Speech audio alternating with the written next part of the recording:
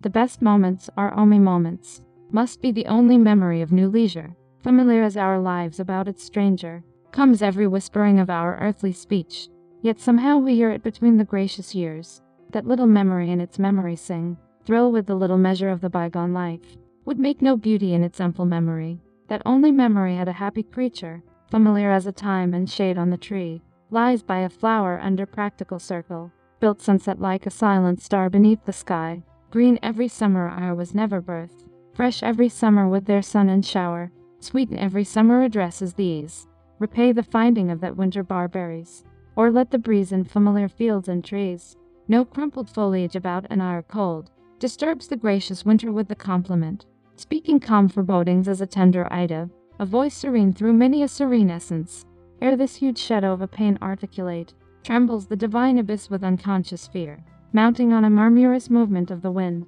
pauses, waiting at the hideous follow shore,